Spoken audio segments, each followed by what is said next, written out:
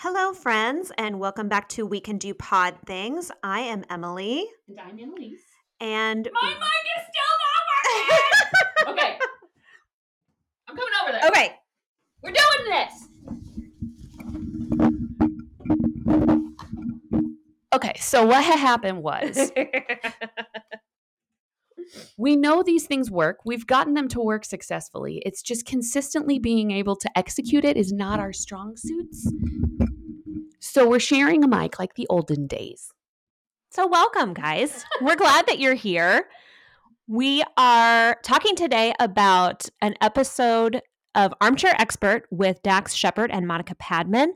It aired in April, and I have probably listened to it a dozen times, and I haven't been able to stop thinking about it. So I'm hoping that today, if I can articulate it and discuss it, then maybe I can finally feel some peace with this episode. And I support you in that endeavor. So, the guest on that episode was Nita Farahany.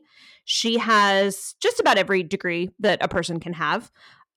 She is a professor of law and philosophy at Duke University and the author of The Battle for Your Brain. She's an advocate for laws and regulations guaranteeing cognitive liberty, both from and to all that neurotechnology has to offer. She makes a big point of saying that she wants people to have access to the good stuff and also to be protected from all the bad stuff. And we're going to talk about those things. And I think that's balance. That's about balance. And I think that is where what really is so critical in ethics. She provides a lot of really good balance in this discussion. She talks about the scary stuff, but she also talks about some really exciting health applications for neurotechnology. So before we dive in, shall I share the quote again? Yes, this will be a little bit less of a wow moment for you guys because she just blind read it to me, and I have a specific attachment, we shall say. And knowing this, Emily picked the quote, which she shall now read to you. Okay, here it comes. How happy is the blameless vessel's lot, the world forgetting by the world forgot. Eternal sunshine of the spotless mind, each prayer accepted and each wish resigned. That is Alexander Pope. And that comes up in the movie Eternal Sunshine of the Spotless Mind, which I have a lot of feelings about, which we're going to talk about for sure. But I know that I'm getting way ahead of us. Why don't you start a little earlier in your notes and we will eventually get to that. Okay, so her book is called The Battle for Your Brain. And they start out talking about cryogenics and as kind of like a foundation for this like revolutionary bio politics and people freezing themselves, and how it's really not that far off in the future, or it's not ridiculous to believe that very soon these people will be able to utilize technology. And I think it was also about like when you have the people who die because they were 6 months ahead of the technology, right? Like this surgery hasn't been approved yet and you died, and then 6 months later they figured it out or whatnot. And the ethics of that. And then they talk about this transferring consciousness into bodies and how wild and crazy that is. And also then they reference this TV show. I say TV, but if it's on Netflix, what is TV anymore? Anyway, it's a Netflix original called Altered Carbon, and I've watched the first season and half of the second season. And it is a great, great show. It's very Philip K. Dick sci-fi, where this distant future, they have figured out how to transfer consciousness into a different body, and the people who are really, really rich, like ridiculously rich, have just stores of these clones that they've been able to make because science has gotten that far.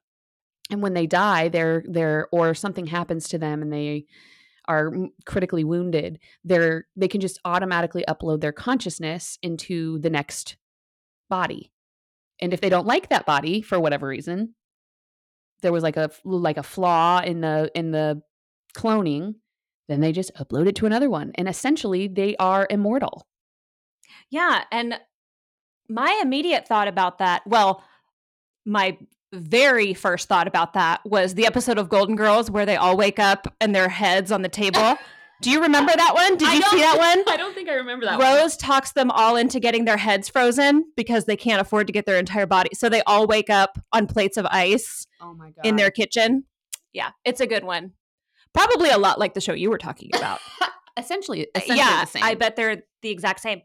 But after thinking about that, my next thought was, I love living and I love everything that it has to offer, but who wants to live? Who wants to live forever? I mean, for hundreds of years, I don't know. Is that a goal? Not for me. I get too tired. Yeah. I just don't know. And I haven't even really settled on buying into living to 50. Yeah. Like, I'm not saying that anyone should be concerned. I'm just saying it is not something that I have set in stone. I have made peace with that.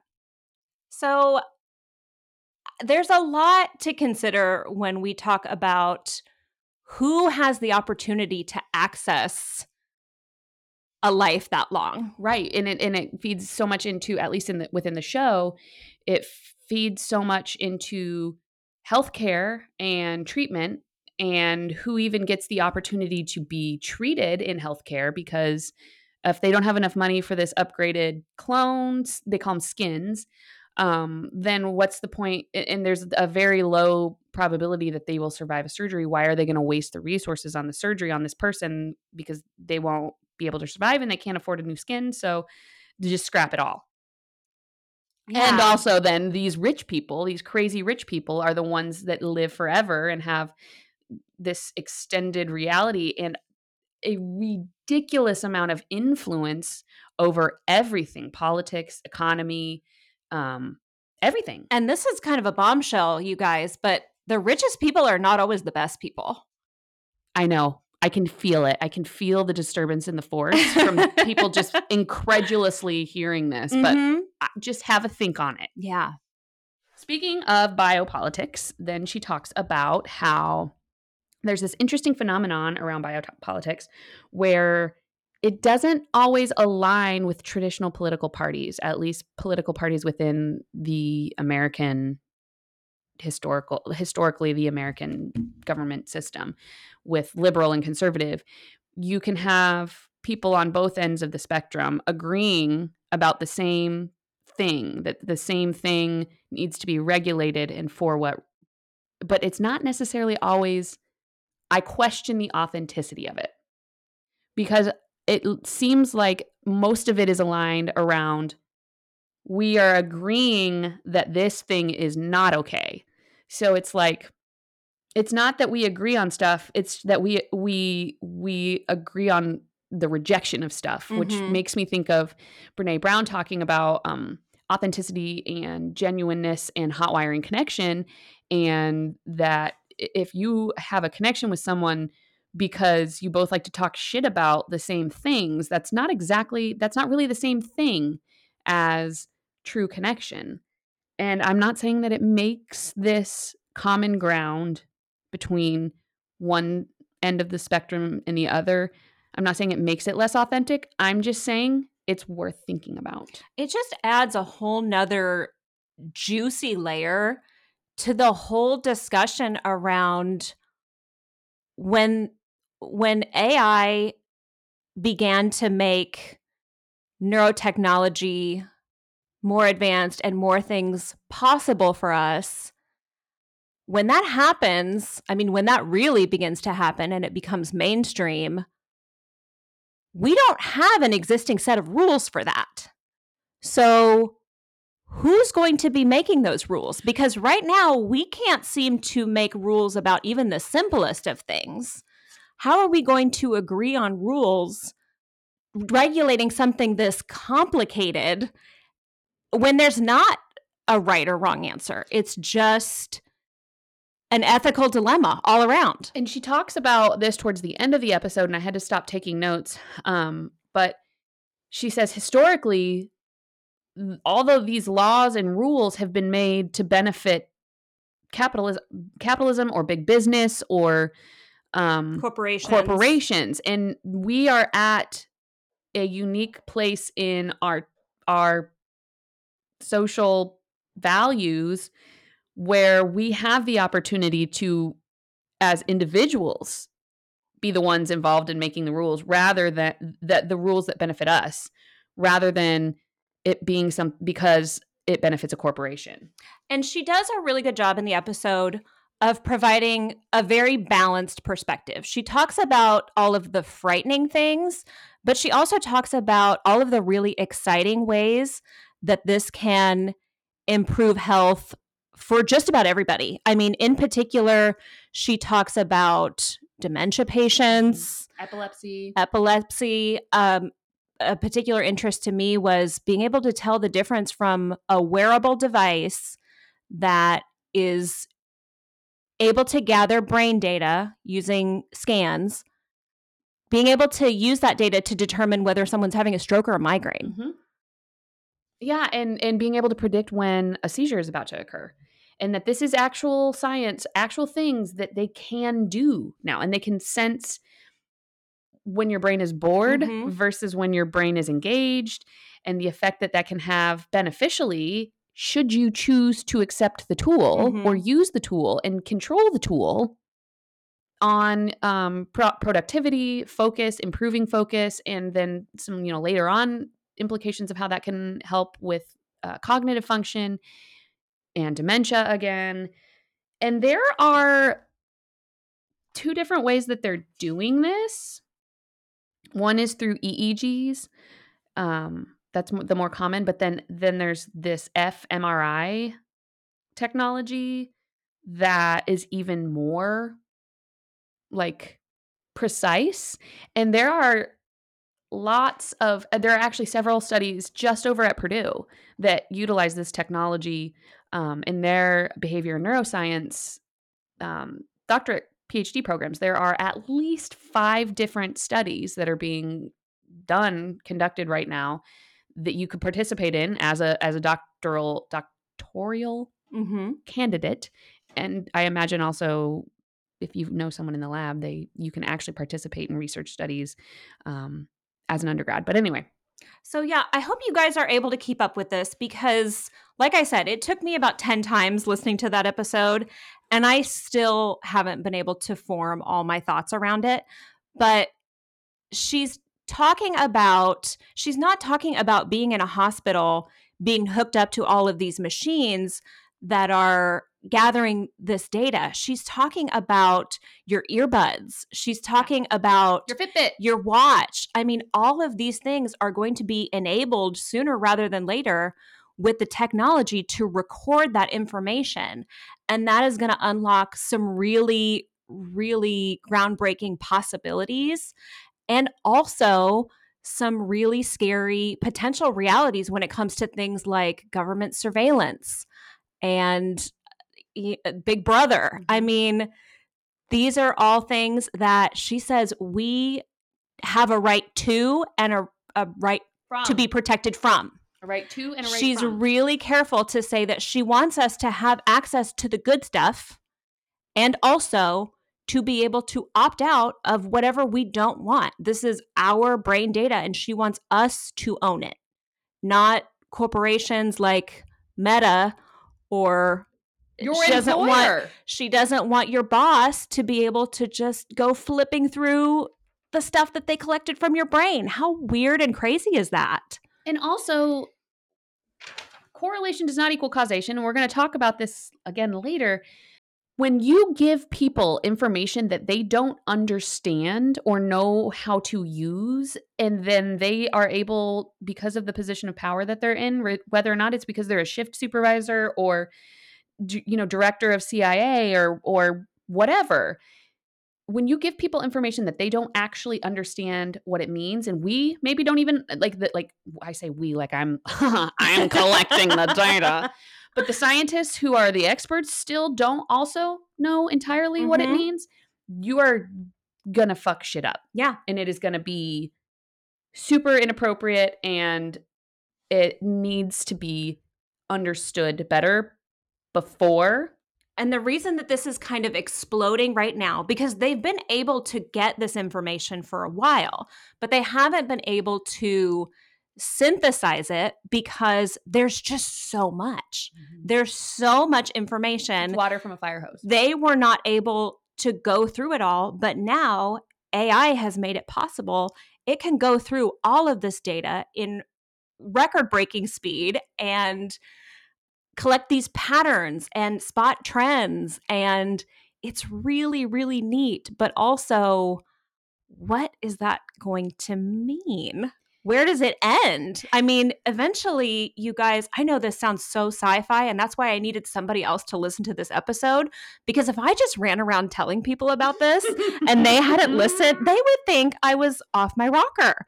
They But I still mean, might, but that's on them. you got to listen to this, guys, because like it's actually real. I sound like I've got tinfoil on my head right now. The truth is out there. Don't get me started on aliens. You know I bet. Yeah, I think a really cool aspect of this that she talks about too is behavioral genetics and criminology, the testing for the disposition of criminology, and the effect that can have on our own human choices. Yeah, so I want to know what you think about that. So if it becomes possible that they are able to pinpoint some kind of genetic mutation or whatever it is that may predict criminal behavior, then what does that mean as far as how we hold people accountable? Are they still guilty for the crimes that they commit, or are they not guilty because this is the biology of their brain? What do you think? I'm taking over the mic because I have quite a few thoughts on this.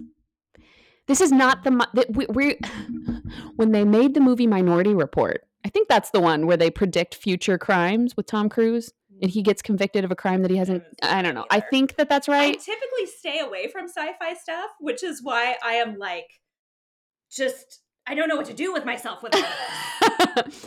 So here's my problem.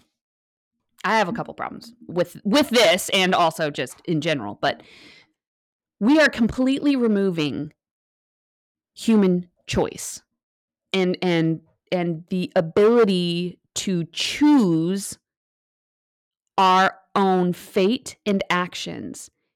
Just because this person is likely to have an elevated psychopathy, the tendency towards psychopathy, doesn't mean that we're going to predict how it's going to manifest. And they talk about this.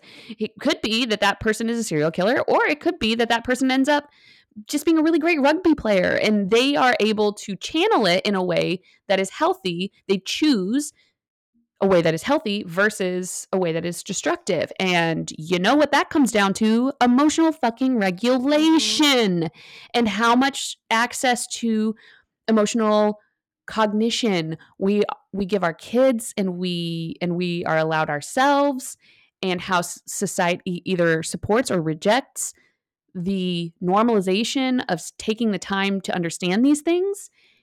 And also then she also talks about labeling theory and how it's a slippery slope and it can be so dangerous because it's a self-fulfilling prophecy. You tell someone you are going to be a psychopath when you grow up. I say that to Bonnie at least once a week. I would urge you to consider. To have that be supported by some kind of actual data would be a different ballgame. Right. And if she talks about the allure and the seductiveness of neuroscience, and we think because it's quantifiable that it gets mistaken for this objective truth or holy grail, and it's simply not true. Just because we can quantify it doesn't necessarily mean that it is the objective truth. Again, correlation does not equal causation. Just because we know this area of your brain lights up when you're bored doesn't mean, or that this area of your brain lights up. I mean, they're talking about being able to, from a distance, scan brains during an interview process. And based on algorithms generated by AI and fMRI and NER technology, being able to recognize whether or not you're conservative or liberal politically in an interview, and that potentially preventing you from getting a job. Mm-hmm. But just because a particular part of your brain lights up, or just because in studies, people's brains light up differently and in different parts when shown different pictures of famous political figures, that if you don't 110% understand why it does that, or have the ability to determine whether or not there are other factors involved, it's not a fact. Well, and also, as soon as this becomes a thing, people are going to start figuring out how to hack it. Yeah. They're going to start figuring out how to manipulate the data that these interviewers are getting to match what they want these interviewers to see or to hear. Because, as she argues, we have some right to that. And I also I come back to, that doesn't mean we should have to do that. Right. Just because you can do something doesn't mean you should do something. And we shouldn't have to disguise what is going on in our brains. That is supposed to be, that is our very last real safe place in our thoughts. And I think it's who is his co-host? Monica Padman. Monica makes this statement about, we've come to this age where we all think all of our thoughts are super special and super important and needs to be shared all the time. That's why people start podcasts about this and that and every other thing, and TikTok and all of that. And I think her argument is that it's not, which possible, but we still deserve the right to determine whether or not we put that out there. No one's obligated to listen to this podcast. We're going to put it out regardless. We might be talking a whole bunch of shit and be super crazy, and we have an ethical responsibility to make sure that we are transparent about our limitations, what weight you should give our opinion. But that doesn't mean that people are forced to listen to it. And also, we don't right now think or say, or we don't say all of the things that we think. We do still filter it because we have to. But then when this technology becomes available, there's no way to opt out. It's potential that there's no way to opt out of it. You don't get to rethink anything. And something that they said that I thought was so interesting was it almost doesn't even matter what they tell you they can interpret from your brain data. Just knowing that they are collecting your brain data, you are already going to begin censoring yourself. You are already going to start altering the things that you're thinking just because of this imagined threat that may or may not actually be there. And then Dax says, but then also people get all worked up about this stuff, and they're like in cookies and targeted ads and all of this, but then they don't actually do anything about it. Yeah, we're willing to give up our privacy if it's inconvenient not to. He talks about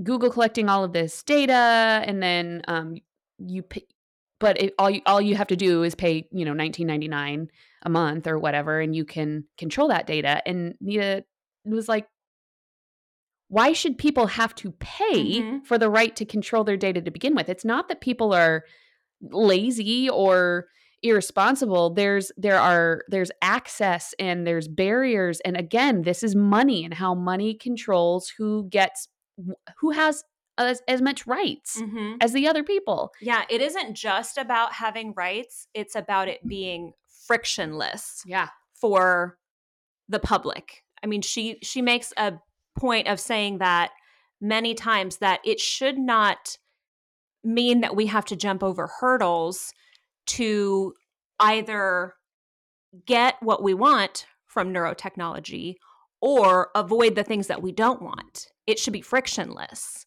And that is what would set these rules apart from historically a lot of the other rules, including the rules that came eventually around social media that we didn't even really, that conversation didn't even start to happen in any way that I was aware of until maybe the last 5 years. Yeah. It's interesting that you say that too, because I didn't go to the most recent school board meeting, but the one prior to that was a work session, and so they talk a little bit more freely.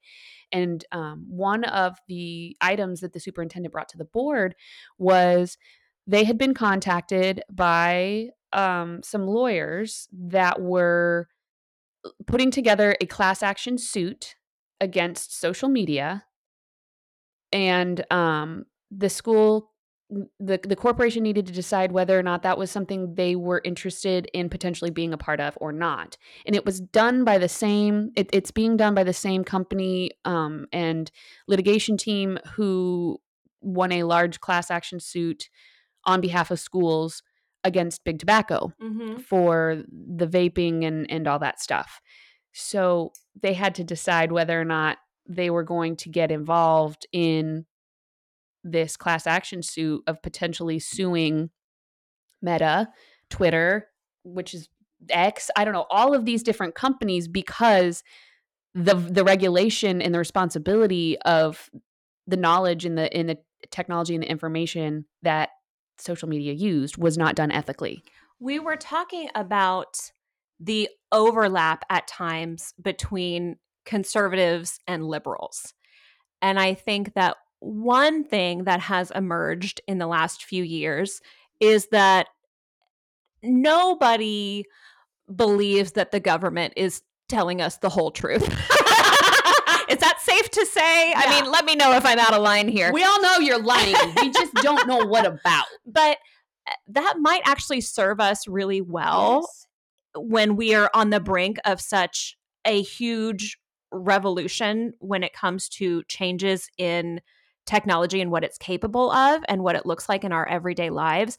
It might really serve us that we are all not as naive as we once were about our government. And it's not enough to just assume that these companies are doing things that are unethical and therefore they will be punished. It doesn't matter how unethical it is if it's not illegal. Right. If it's not illegal, if it's not written down that you cannot do it, then nobody's going to stop them from doing it. But then who decides? Who gets to decide what's legal and what's not legal, and how much minutia how much control do we give laws over all of this stuff? I mean, Nita, I know we just met, but she's got we didn't meet, but emotionally. We've met as much as we ever will. We've met as much as we're ever going to. And she's got 6 different degrees. So if anybody is going to guide us towards what these laws and terms of service might look like, I feel like we could do worse than letting her be the lead the charge on this one. We could certainly do worse. And also, with higher education often comes a fair amount of privilege. And she acknowledges this at the beginning of the episode. I didn't really write it down, but she does acknowledge that she's had privilege.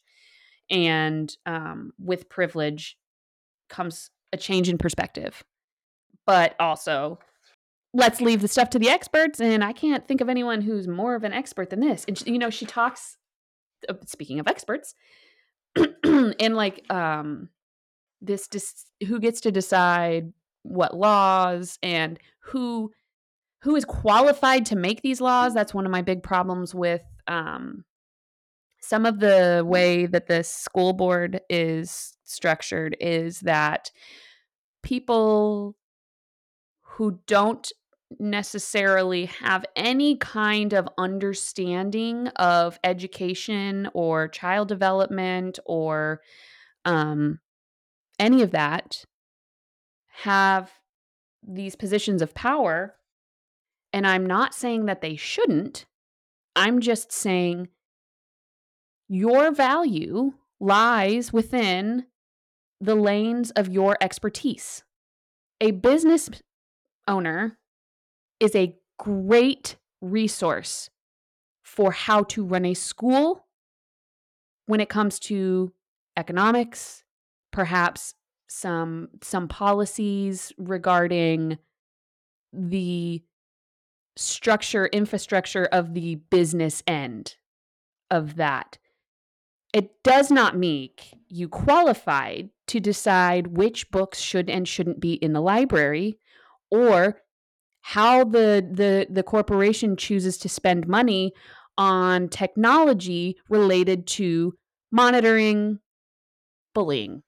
And another hard thing about these kind of conversations is that inevitably a piece of the conversation is going to have to be what is morally acceptable. And no one is an expert on what is morally acceptable, because what is morally acceptable cannot be defined. Right. So how do you bring in experts who can speak on that, or even about this this is uncharted territory. I don't think anybody's an expert in this stuff yet, because it's too new. And are you even involving experts? Because that's what she was talking about. They brought up this idea of ADHD meds as cheating, cognitive enhancements as cheating, and I align with her position, which is that they're not inherently cheating.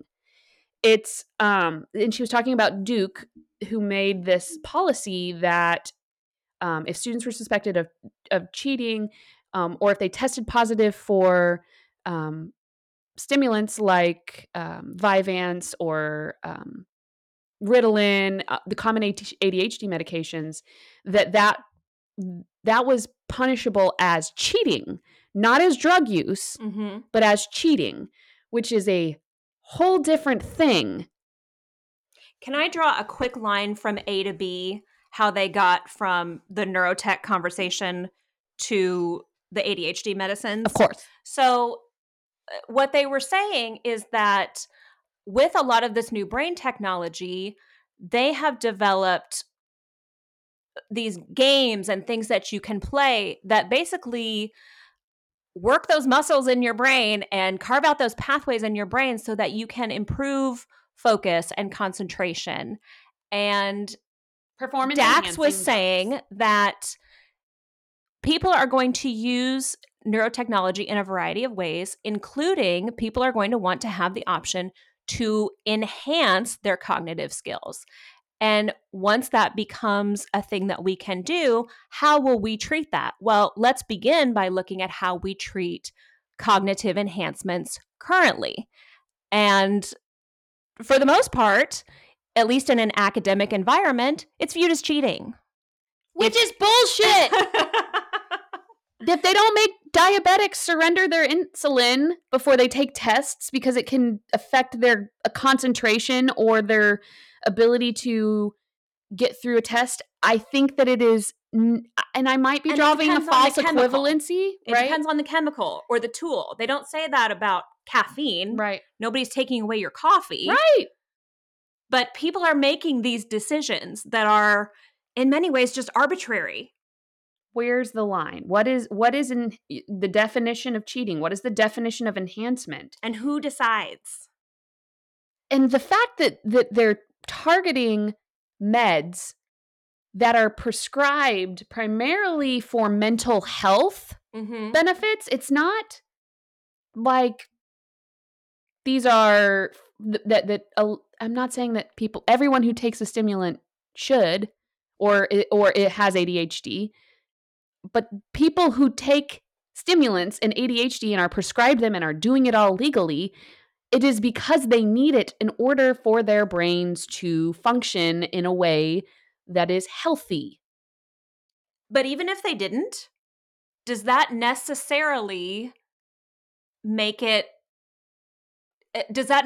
assign some sort of morality to doing it or immorality to doing it? kind of makes me think about this, about like equity versus equality. Because if you take away the part that it's a drug, you also have to argue, is hiring a teeter a teeter a teeter-totter. It is a teeter-totter going back and forth between these different issues, but is hiring a tutor then cheating? Because not everybody can afford a tutor. Yeah. Is studying cheating? Because not everybody has the time to study. Not everybody has resources to make flashcards. Not everybody has, resources or the ability to do pre-testing and purchase study materials and study aids. So where's the line? We are never going to create a completely level field for everyone. That's not a thing. So at what point do we stop interfering with what's allowed and what's not allowed? And they say in there, if it is a health concern, fine. You don't want a bunch of people running around on meth. That's valid. Yes.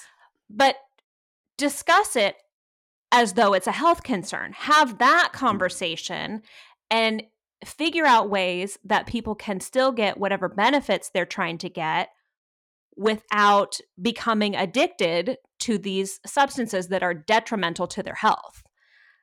If it is a health concern, take the morality conversation out of it.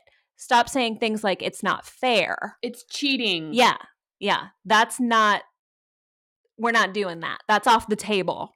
And she talks about the human experience and how all of this technology and our ability to have control over our thoughts is part of the human experience, is that we get to control that. We get to decide that.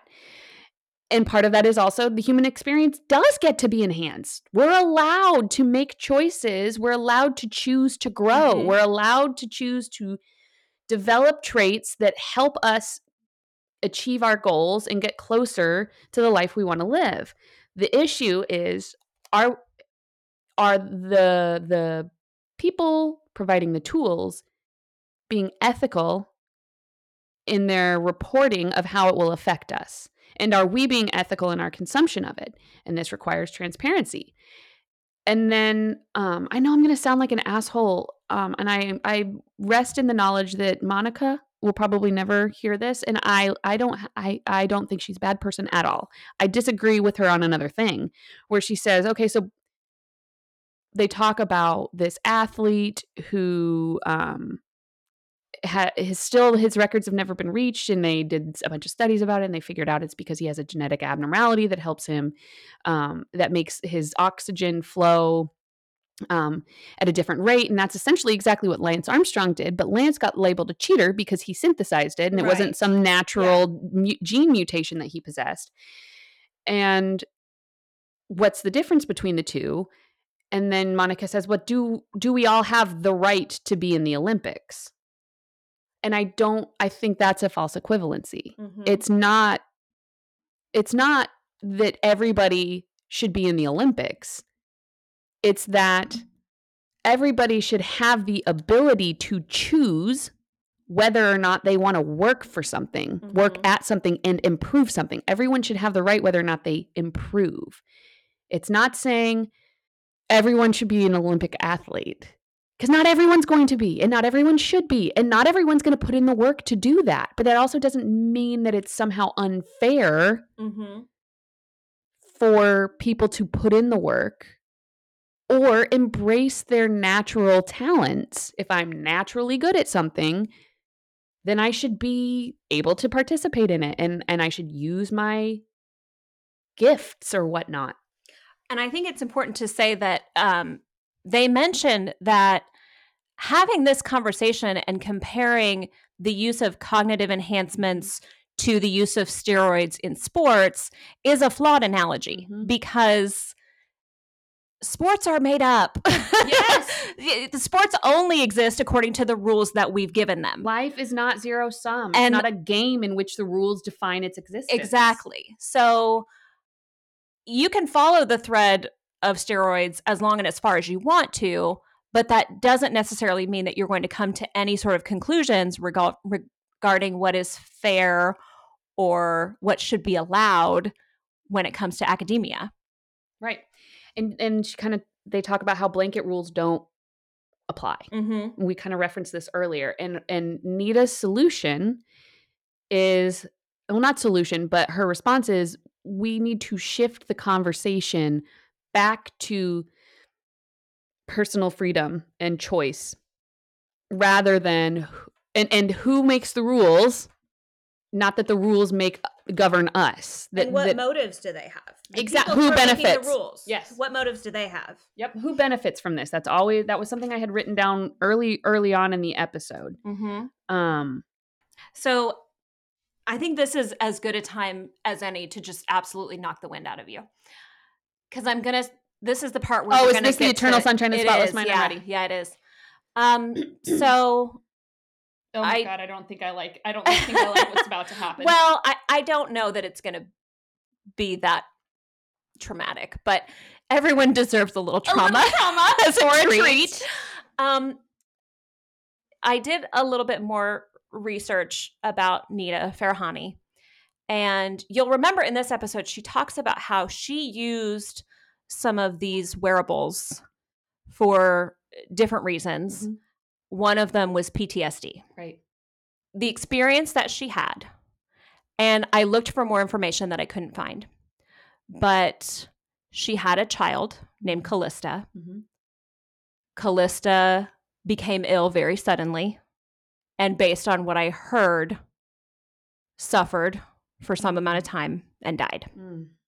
And oof, this is definitely, I'm already lighting up pathways comparing this to grief. So yeah, that's why I wanted to definitely bring this to the table, because Stephen Colbert and Anderson Cooper tell us that there's value, and Nita Farahany agrees with that. But she also talks about a technology called DECNAF, I think. Let me look in my notes and be sure that I get that right. It was not available to her when she was going through this experience, but it's available now. And it can basically, she described it as turn the volume down on your grief so that you can function, so that you can sleep. DECNEF, decoded neurofeedback.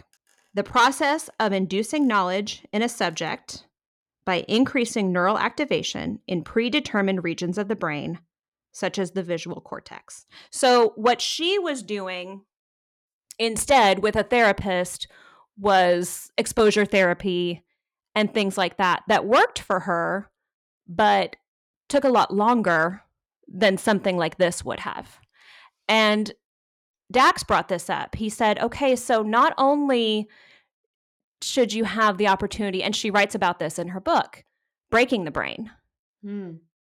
What if you don't want to make your brain better? What if you want to subtract? What if you want to remove? What if you want to wipe some things clean? Mm-hmm. Do we have a right to opt out of suffering and grief? She says, I would never want to forget Callista, but I want to forget the smells in the room when I got pushed out of that emergency room. And I want to forget the sounds that she made. Mm-hmm. Mm-hmm. Mm-hmm. So what you got on that? I have a lot of feelings about it, a lot of thoughts about it. One thing is, it sounds like what she's talking about is kind of like EMDR, or the difference between brain spotting and EMDR, because brain spotting is just like this more targeted, faster results version of EMDR, but it can also be hella bad. Right. And this is what happens when maybe people who dabble, like myself, should not have that much power, and the ethics of a therapist who helps you with brain spotting without having established some sort of threshold that you can handle. It sounds very similar to that. Tell me if I'm getting this right, because I know that you have done EMDR therapy. Mm-hmm. When you do that, it is basically the client self-reports what's going on in their brain. The therapist has no other way of knowing Right. what the client is picturing, where they're at, what region they're in. It's Right. self-report. Mm-hmm. And there's some room for human error Mm-hmm. in that technique. It sounds like It's not as precise. This would This is be like a more refined version of that. This is surgical precision at this point. And that's fucking scary for multiple reasons. And it does beg the question, do we have a right to opt out of suffering? I mean, for veterans, can you imagine what that might return to them? I think that's an incredible tool. And so I'm not comfortable saying, nah, fuck that. That's too much power. Nobody should have access to that. And I think, again, where I choose to decide how we can potentially find a boundary is back to emotional regulation. And what are you using it for? Are we using it so that we can function and return back to a healthy place? Or are we using it to avoid discomfort, avoid doing the work that we can do? Maybe it's, okay, I'm thinking of Stephen Colbert's analogy with his tiger. It's not getting rid of the tiger. It's not euthanizing the tiger, but it's training the tiger so that the tiger is not wild and unpredictable all the time. Right. But if I'm using it to deal with the grief of a breakup so that I don't have to think about it and I don't have to feel that anymore, that is more akin to euthanizing the tiger than training it. But then again, who gets to decide how much is too much trauma? How much is too much grief? How much is too much discomfort? How much numbing are we allowed? And who are we to tell someone else how much numbing they should get? If it's a health conversation, have the health conversation about it. If someone is drinking themselves to death because of something that happened that they can't move on from, have the health conversation about that. But at the end of the day, people are still allowed to make the quote unquote wrong choice, or people are allowed to choose not to. Yeah. Like, this is denying someone the consequences of their behavior is a human rights violation. It's free Britney. It is, though. It is. I don't get to decide for you whether or not you go to rehab. I don't get to decide for you whether or not you ever go to therapy. I can encourage people only as far as it affects me. It's boundaries. It's understanding boundaries. Boundaries aren't to govern the way other people act. Boundaries are for us so that other people understand how to engage with us and how we get our core needs met.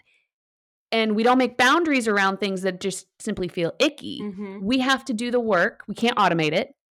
And all of this is and this is all automation. This is automation at your fingertips, in your ears, on your wrist, because in automation your glasses isn't a bad thing unless we're using it, to on the quote unquote wrong things. But then who gets to decide what's wrong? I don't fucking know. Now my brain hurts. You guys, if it sounds at any point, at least I'm speaking for myself, if it sounds at any point like I reached a conclusion on any of these things that we talked about, like I made a decision about any of these things, please let me set the record straight that I don't.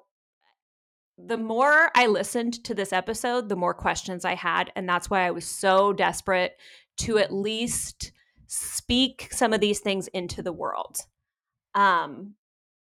Before we run out of time, I do want to talk about the text messages So they brought up being able to text they people. brought up that in the not so distant future, this is already technology that Meta is working on. Oh, right. And you will be able to type on a virtual keyboard. You won't have to use your hands. You won't have to reach for your phone.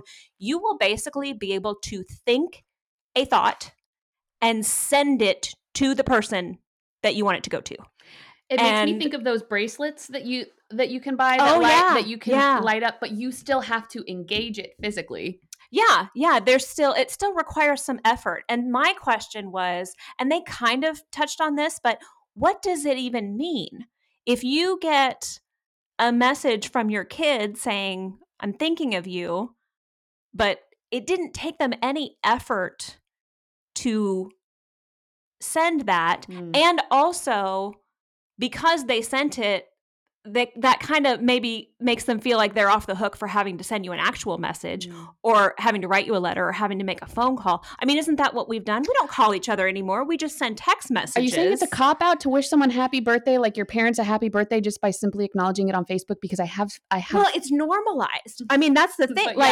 It's not a cop-out anymore because it's just normalized, but it wasn't always that way. And that's how we got on this dopamine deficit that he talks about. One of them said something about we're not meant to be told that we're loved a million times a day. And initially, I was like, fuck you. Mind your business, Dax. You don't know me. You don't know me. You're my childhood trauma. I was told I was loved all the time as a kid. And so I'm not saying that, but I'm just saying. But he does have a point that satiation is a very real thing. Yeah, these things lose value when we get them all the time. And then the things that do have value, we get less and less of. Why are we automating it? I think it comes back to why are we automating it? Right now, I automate a lot of shit because if I try to be intentional and use my phone to assist in communicating as a good tool, I end up getting sucked in and caught up in all of these other ways that it has been commodified and controlled for capitalism that it is too difficult. And Nita says it is both utopia and dystopia. Yes. All of these things, just like social media, do in some ways enable greater connection. I'm in touch with relatives that I never knew I had because of social media. And this can give us some healing. You know, like this is ways of healing. Now, you could argue, what benefit do I get in a real world context from being in touch with so many people? I don't know.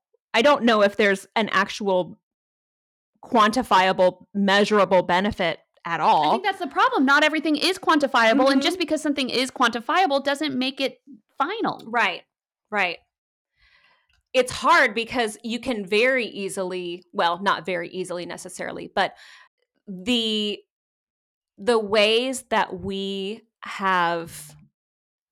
social media has adversely affected us are a lot easier to pick out than maybe the ways that it has benefited us. Maybe it's because we've just been living with it for so long now that for some of us, it's hard to see any of the good in it anymore. I'm having a think on that.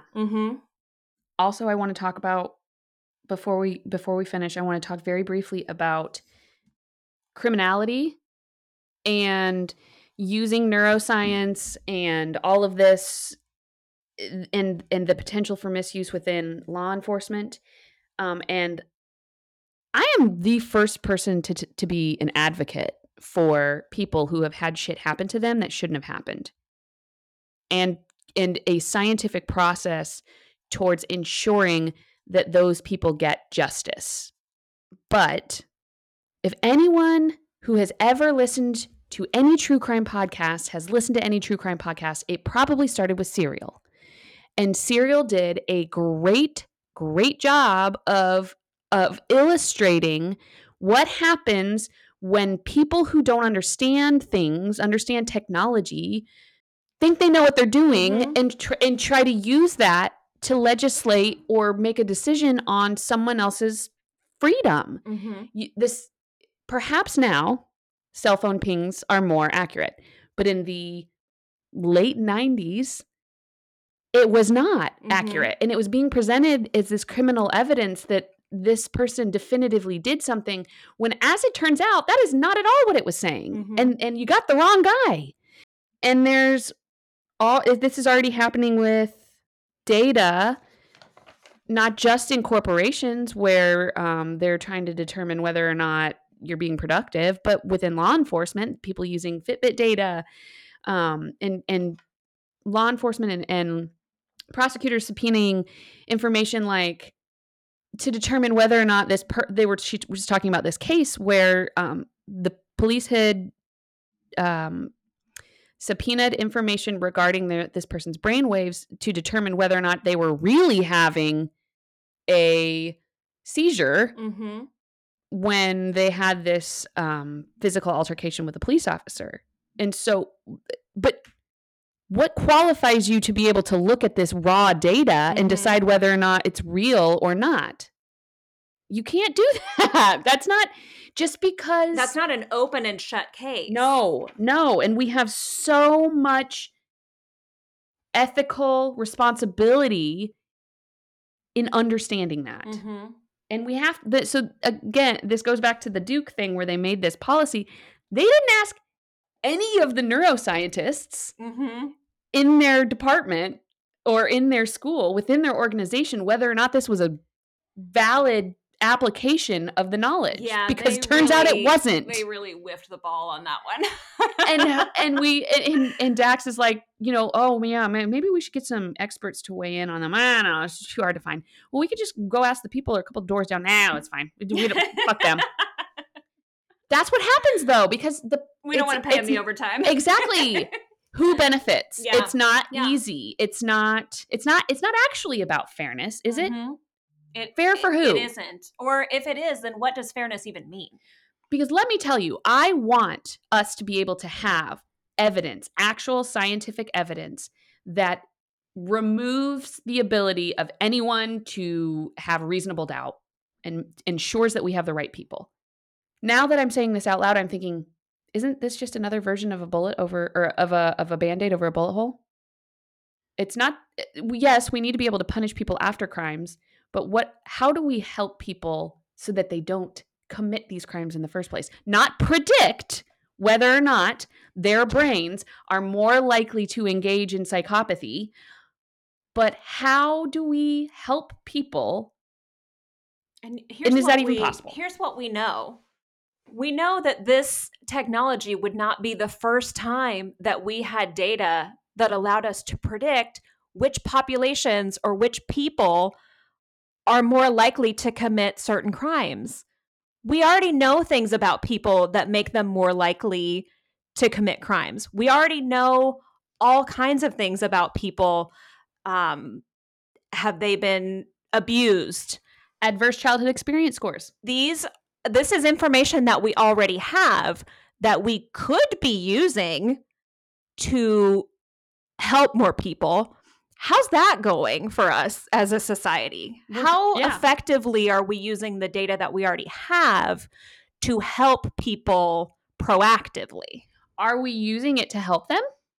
Or are we taking the lazy way or using it cutting to profile corners? them? Exactly. And then we get in again back into this labeling theory, and you are eliminating human choice.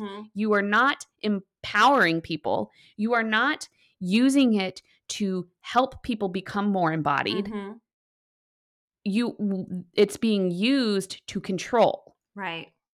Well, guys, that's our episode for the day. I know this was a really easy one, but yeah, I am also unclear. But like, these are the conversations we need to be having. Would you like to know if I have a final thought? Do you have a final thought? I might. So, Bitch, I might.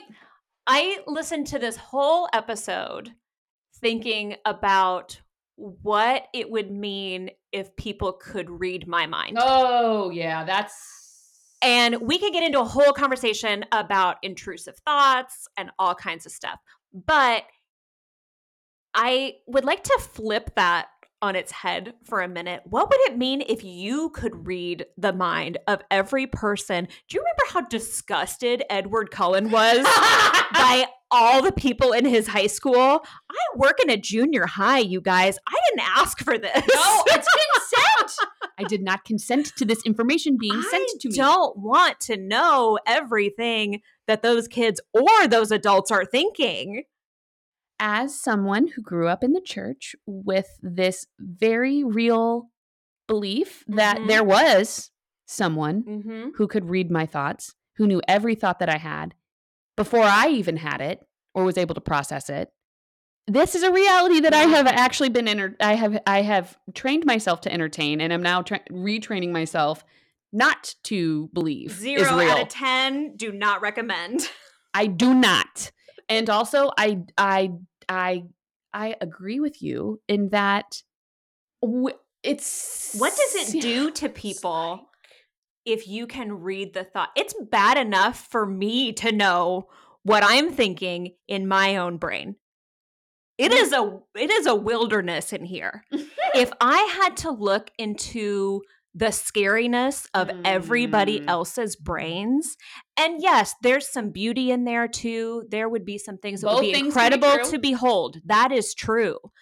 But just have a think on that and enjoy that thought while it's yours, because it may not be only yours alone for much longer. For very long. Sorry, that was a dark way to end. And yet, we can't always be light. You're right. But happiness can be found in the darkest of times if one remembers to turn on the light. And you know what turns on the light for me? When people email us. Me too. I'm still waiting to hear from our guests about whether or not they think anger is real. And I know.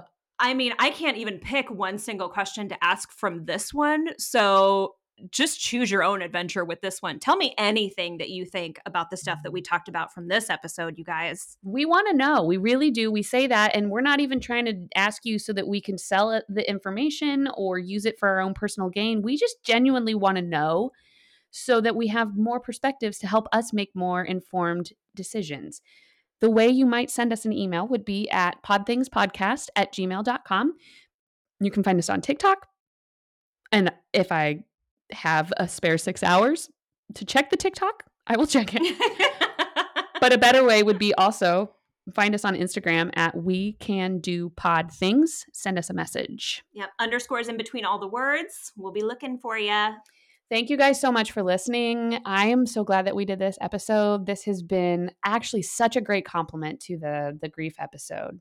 Yeah. Who could have expected that? But it's twist. Almost like all things are connected to each other in some way. It's all connected. I'm Annalise. I'm Emily. And this has been We Can Do Pod Things.